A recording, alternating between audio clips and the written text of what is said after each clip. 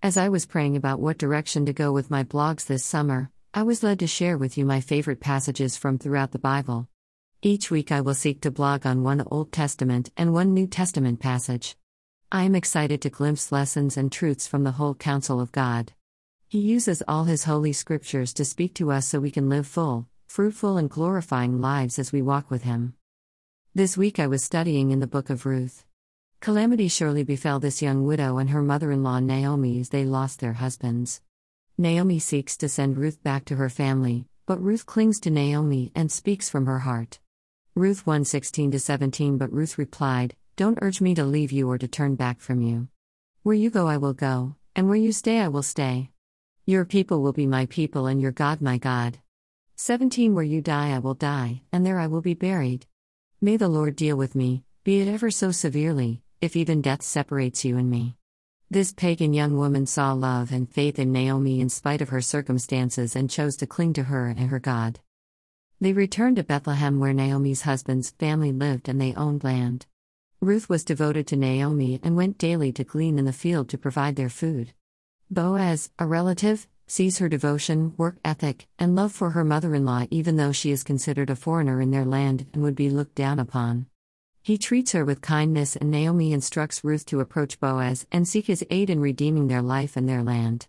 Through a series of events, Boaz cleverly presents the buying of the land to a closer relative but tells him thoughtfully that purchasing the land that belonged to Naomi's husband would entail marrying Ruth, the foreign girl from Moab, so that her husband's line could continue. The closer relative refuses as it would put his own inheritance in jeopardy, so Boaz redeems the land and marries Ruth. Boaz is the kinsman redeemer, which is a beautiful picture of Christ. Ruth and Boaz marry and have a son they name Obed. Naomi is uplifted and renewed by this new grandson to love and cherish. Ruth is cared for by a kind, loving husband. Boaz is rewarded for his love and kindness by a loving wife and family even though he is older. God shows favor upon Ruth, Boaz and Naomi as Obed becomes the father of Jesse and Jesse the father of King David, who are in the line of Jesus the coming Messiah. What do we take away from this lovely story?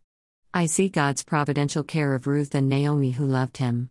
There was no luck involved in their circumstances as God knew what they needed and provided for them in a miraculous way.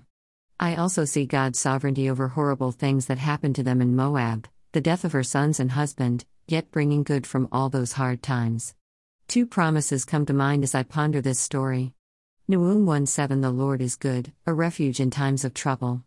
He cares for those who trust in Him. Naomi and Ruth loved and trusted God, and He worked the circumstances of their lives for their good as He cared for them. Romans 8:28 And we know that for those who love God all things work together for good, for those who are called according to His purpose. Really hard things happened to Ruth and Naomi, and God turned the circumstances so that they were mightily blessed and provided for. Ruth, the pagan girl from Moab, finds God, His people, and has her life redeemed. God is indeed good. Where do you see God's hand of care and love in your life? Is He moving and changing things so that you can see Him more clearly?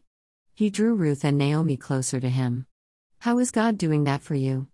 Has something difficult happened to you in the past that you can see where God brought good out of tragedy?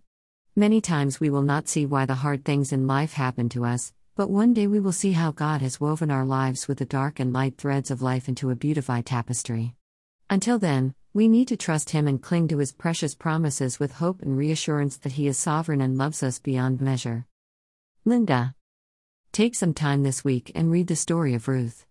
It is only 4 short chapters and will surely bring you hope and blessing.